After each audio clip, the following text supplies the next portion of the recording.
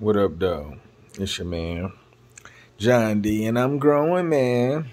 Back out here in these streets, come to just try to show some positivity on what's going on with my life. We're closing our home.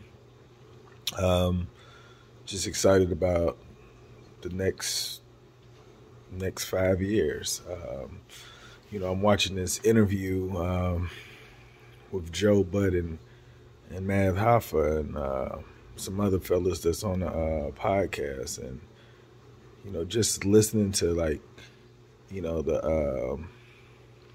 the position I want to play in life. Just listening to other people who are doing it has given me even more motivation to know that I'm on the right path. Had a few changes. Y'all know I'm trying to be the most effective communicator ever. But I decided to go hard in Korean.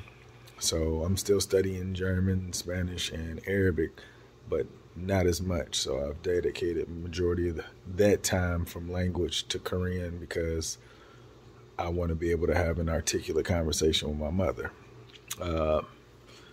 Just want to try to figure out how I can not be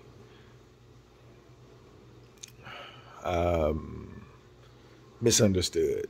That's what I'm looking for. I don't want to be misunderstood anymore. Even with my wife, there's times where we have tough conversations, but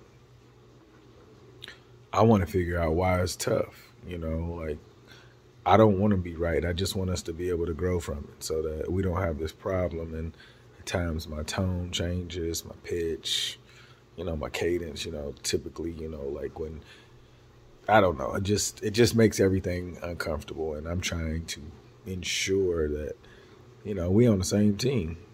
And I don't want her to ever feel like she's not on my team. And I'm on hers, and I love her so. But I'm about to get up out of here. Make today better than yesterday. Don't worry about anything you can't control. GATA, get after that action, or that action will get after you. Be great on purpose. Boom.